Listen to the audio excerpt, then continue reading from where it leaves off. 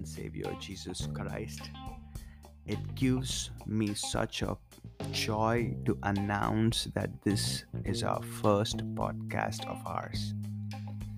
I believe and I trust that you are doing fine by the grace of God. Well, this morning I would like to actually talk on the mark of a true worshipper.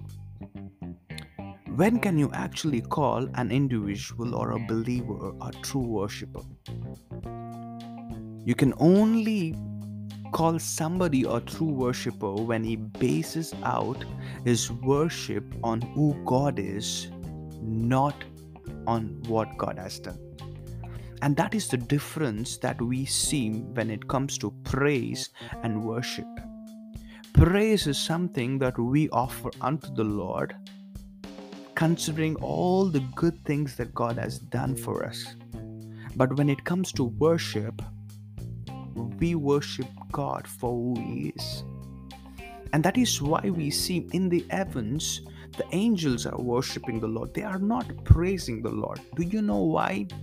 Because every good thing that we experience here on earth will come to an halt at some point of time.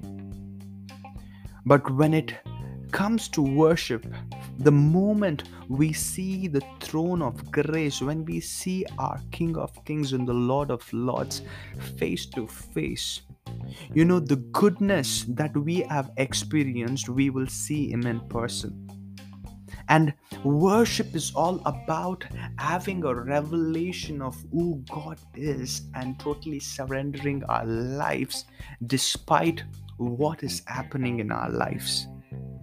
And this morning, can I challenge you not to base your worship on your feelings, not to base your worship on your emotions, not to base your worship on what God has done, but base your worship on who God is in your life.